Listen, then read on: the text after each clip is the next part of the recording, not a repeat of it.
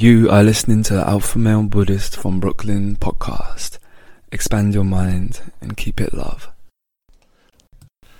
This is episode 148, and I'm your host, Miguel. So as the lockdown state continues, we have to retool, rethink, and re-strategize our approaches to our world and how we integrate with it. And that's one of the reasons for this episode. I'm having two sound clips from one from David Goggins, who is a Navy SEAL, as you know, and an ultra-marathoner, and an all-around psycho / awesome dude, kind of like a Superman kind of dude. And the next one is Dr. Bruce Lipton, who gets into the epigenetics, the self, the perception of the world, and he breaks down how your body is comprised of billions of smaller bodies, which are the cells in our bodies. And he gets into how each of those cells has its own respiratory system, digestive system, central nervous system, and a brain or nucleus. So it's really interesting the way he breaks it down from a doctor's perspective. And you're not going to hear this from too many other people besides Bruce Lipton himself. He has a great book that's called The Biology of Belief, which I read a few years back, and it really had a huge impact on my life, the way I see things and how your way of thinking and your perception of the world really dictates the direction of your health. Not so much the environment, but how you perceive the environment, and how each cell has these little antennae, and these antennae communicate with one another, and they all transmit back up to the brain, which processes the feedback. And it's really interesting stuff. Some of you may have heard Bruce Lipton before, but if not, you're in for a treat. And of course, David Goggins, you know. So let's get into the clips, and do give this a good listen, because each of these clips are really edifying in different ways. So yeah, I want to just thank you for listening, and namaste. And remember to give me a good 5-star rating, comment, subscribe, and tell your friends about the podcast. Thank you, and namaste. When you look in a mirror and see yourself and you see like one person looking back, that is not true. You are made out of 50 trillion cells, and the cells are the living entities. So you are a community, not a single person. But your mind is the government for the 50 trillion cells. And if you have a good government, you have health. The secret I found out is two. First part is to know, to have the knowledge. But the second part is the most important, and that part is you must actually use the science in your life or it doesn't work. So the powerful part is in the mind. Every function that you see in the human body is already present in every cell. Every cell has a respiratory, a digestive, an excretory system, a nervous system, and even an immune system in every single cell. So it's easier to understand how one cell works than to try to understand how 50 trillion cells work. There are two beliefs about how life works, and they're very different opposing beliefs. These beliefs come from the time of the ancient Greeks before Christ. And the first belief is from a man called Democritus. He is the man that gave us the word atom. And this is what he said about how life works. What you see physically is all there is. There's nothing in the empty space. If you want to understand life, then you have to understand atoms, and that means uncuttable. The smallest thing is an atom. And there's atoms, and then there's empty space. So atoms are in space. And then motion is when atoms hit each other and bounce like a billiard ball. So life is atoms colliding with each other. A completely different point of view is provided by Socrates. He has a dualistic vision. One is there's an invisible energy which he calls a form or a soul that gives shape to matter. this energy was here before life and will be here forever. The energy is separate from matter. That the energy is perfect and ideal, and it is unchanging. So there are two beliefs of how cells are controlled. One is the control comes from the outside in, and the other is that the control is from the inside and goes out. The belief of the outside control is from Socrates, that a form or a soul comes in and gives life. And the followers of Socrates are spiritualists. In contrast, the followers of Democritus talk about atoms and mechanism. And in today's world, religion is the follower of Socrates, and science follows Democritus. So conventional science is reductionistic. It takes things apart and studies pieces.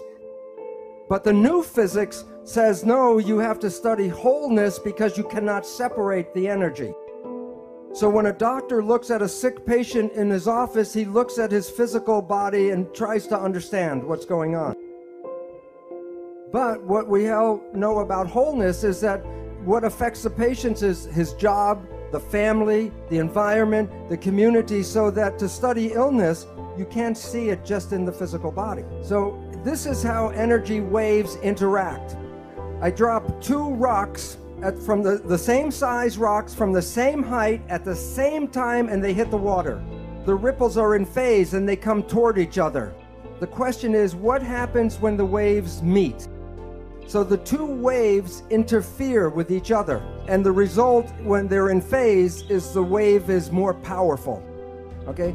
It is called constructive interference. Okay, there is an opposite effect. This time I drop the two rocks from the same height, but I drop one before the other. And the ripples come toward each other, but they're out of phase. So two waves can interfere and cancel each other out. This is called destructive interference. You have all experienced this in your life. Constructive interference is called good vibes, and destructive interference, bad vibes. So let's say it's a Saturday night and you have to go to a party and you're tired, and you go to the party and you meet some people who are in wave harmony, and the waves are in harmony with you. And your energy and their energy in phase gives you more power, and then you are walking around on your feet, on your toes, very high, constructive interference. Bad vibes. You are in a scary place, and you feel the energy go. What is going on is there's energy in the field that conflicts with you, and it cancels your energy. Bad vibes. All animals and all plants communicate with vibration. The gazelle doesn't have to go up to the lion and say, "Are you my friend?" Because at the distance, the energy could be felt, and the gazelle will not go there because of bad vibes.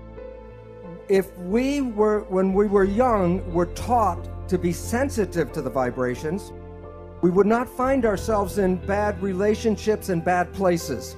But we are usually told not to go by our feelings, but to listen to what people have to say. Language was designed to hide feelings. So the point is, all organisms communicate by vibrations and know if they're in a good place or a bad place by reading the vibrations. But we humans have that ability, but are not trained to use that ability. When we see people, like if I look at the audience or you see us, we see people as physical particles and machines. But that's an illusion, because what we are interacting waves.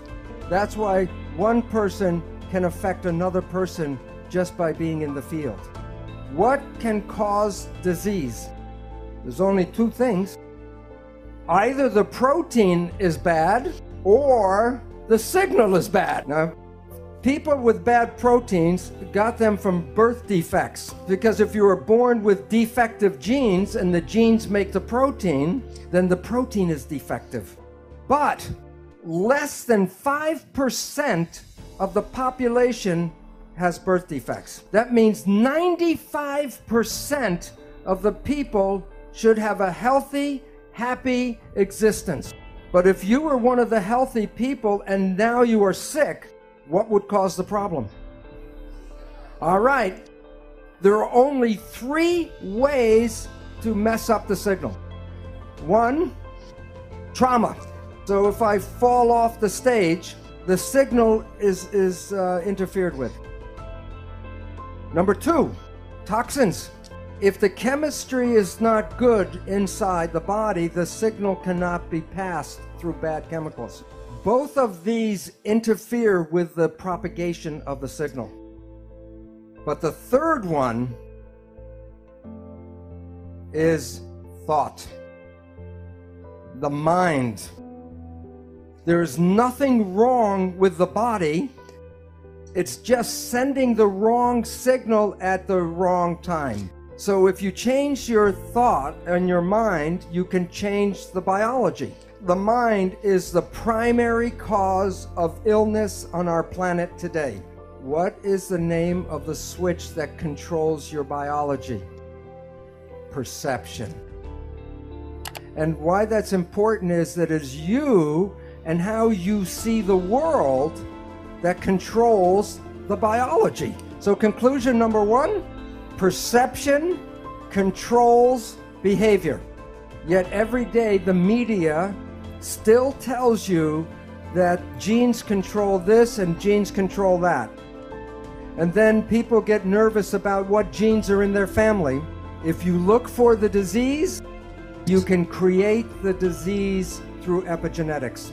If you change your perception, you change the reading of your genes. If someone tells you you're going to have a disease and you believe that, then you can create the disease.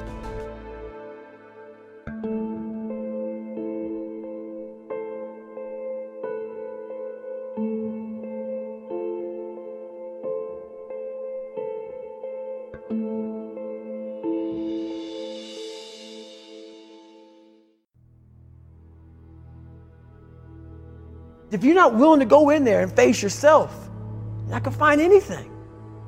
You're gonna live right here on surface, man, right here on surface. So if there is an ending to this world and there is somewhere to go and there's a judgment, you're gonna get there and you might see a chart. And that chart may tell you who the you should have been. And now you get the rest of your life to think about that. Man, I could have lived a much better life if I just would have just suffered a little bit more. If I just would have went in that and realized I had so much more. But fear and the 40% and living here versus living here, being afraid, stop me. Your biggest enemy, the most important conversation you will ever have in your life is the one you have with yourself. You wake up with it, you walk around with it, you go to bed with it. Eventually, you're going to act on it, whether you're good or bad. You have to. That's why the whole thing about this book I have, it's about you. It is about you. It's strictly about you finding who you are. So many people die, live 100 years, never fucking know who they are. Never know who they are. You have to look in that mirror and know there's so much more in here, man. Because I can literally right now be a 300-pound guy spraying for cockroaches still to this day. If I did not look in that mirror and say, there has to be more to this. This can't be it. And then willing to go into it, dive deep into it, and give all I have to find it. So that's what all that's about. Let's say there's 10 people in this room and we're all mediocre. But I'm the best of the mediocre people. I now think I'm great. I'm great. We surround ourselves around people that make us feel great. They tell us what we want to hear. The second we put ourselves amongst the uncommon people, we don't like that feeling, that challenging feeling of that person who's waking up at 3:30 in the morning and say, hey, push your on, we're going for a run. We don't like that challenge. We like that person who says, hey, You know, man, I don't feel good today, man. And they say, oh, it's okay, brother. We'll take a day off, man. We'll get a pizza and watch the game. We like that. We love that feeling. Why? Because you understand, man, we're good, bro. We don't want that motherfuckers like this. Hey, man, no, bro. Get your fucking shit on, man. Stop being a punk. We don't want that in our lives. We don't want that person who's constantly challenging our weaknesses. We want that person who's constantly, making us feel nice and good and secure in ours. That's the mediocrity of life. We want to be the best amongst the average people. People wonder, how do you stay hungry all the time? Because after I accomplish something, I don't sit back like a lot of guys who graduate buds, graduate this, graduate that. They get comfortable. They wonder why I'm getting weak, man. I don't know, I lost my edge. What's going on? Because once you hit the top of the fucking mountain, guess what happened? I'm good. So you wonder why you're falling down now. Because once you reach the top of the mountain, you got to build another one. That's mediocrity. There's a lot of people in mediocrity who have a nice resume, but they're one-timers, man. They hit a one-time deal. They busted it open, got a lot of money, but they're good. You're mediocre now, man. What are you fucking doing today, tomorrow, the next fucking day? That's why I'm listening to theorists. I don't listen to all that bullshit. I'm listening to a motherfucker who's like this, man. What's wrong, man? I'm fucking tired, dude. Why are you tired? Because tomorrow, I gotta do the fucking shit again, man. Whatever the shit is that made me fucking nauseous and sick to my stomach, it made me hurt. There's no ending. And that's the person I listen to. That's the person who's gained knowledge. You gain knowledge through suffering. And on the other end of suffering is a world that very few have ever seen. It's a beautiful world because that's where you find yourself. You don't find yourself in over here. You find yourself on the other end. Like the 100-mile race I was on, I ran it for 24 hours. I found myself on the other end of that race. That 19 hours, I found, wow, there's a whole nother world out here that I've never even saw. But the world's in your mind. And that's what all that mediocrity is about. The mind has the tactical advantage over you at all times. At all times of your life, the mind has a tactical advantage over you. Why is that? It knows what you're afraid of. It knows your insecurities. It knows your deep, dark lies. And it starts to push you away from that. It pushes you in a direction that is comfortable. The mind controls everything. So what I realized was that when I was growing up and I was 300 pounds and I got all fat and I got all insecure, I realized that my mind kept taking me in this direction. When things got uncomfortable for me, when I was facing my insecurities, I was facing my fears, my mind said, oh no, we have the tactical advantage. We need to get you, separate you from this feeling over here. Life's all about feelings. We want the happy feeling. We don't want that feeling of this sucks. If in that moment, you can answer those up questions and you are now in charge of your brain versus your brain ruling you, that's where all that stuff comes from. So the 40% rule is all of that. You get to 40%, your brain says, we're done. Let's roll, man. This is starting to get painful. This is uncomfortable. So you sit down. You have to figure out ways, and everybody's different. That's how the book kind of talks about, like we all have these things about, 5 steps to this and 4 steps to this. It's a lot more than that. That's all bullshit. It's a practice that you have to, it's a habit. So if you know that at 40%, I'm feeling pain. At 40%, I'm feeling pain. That's where the 40% rule kicks in. Now it starts. Okay, I'm feeling pain. My mind's saying all this to me. It's saying, get out of here, run, flee. The fight or flight kicks in. Okay, we're done. We're not good enough. It starts telling you all these things. You start to believe it because the mind controls all. This is the time where you have to gain control back of your mind. It's okay, let me see if I can go 45%. And once you start giving yourself more and more hope and start realizing, okay, the mind starts to be, okay, what are you doing? We're supposed to be going right and you're going left. You start then controlling your mind. Start finding more in yourself. And then it goes from 40% to a lot further than that. But that's the start of it though. Get to the spot where your mind is saying stop. Wherever that is, you gotta get there first. And then that's when that starts to work for you. You gotta control yourself in that moment.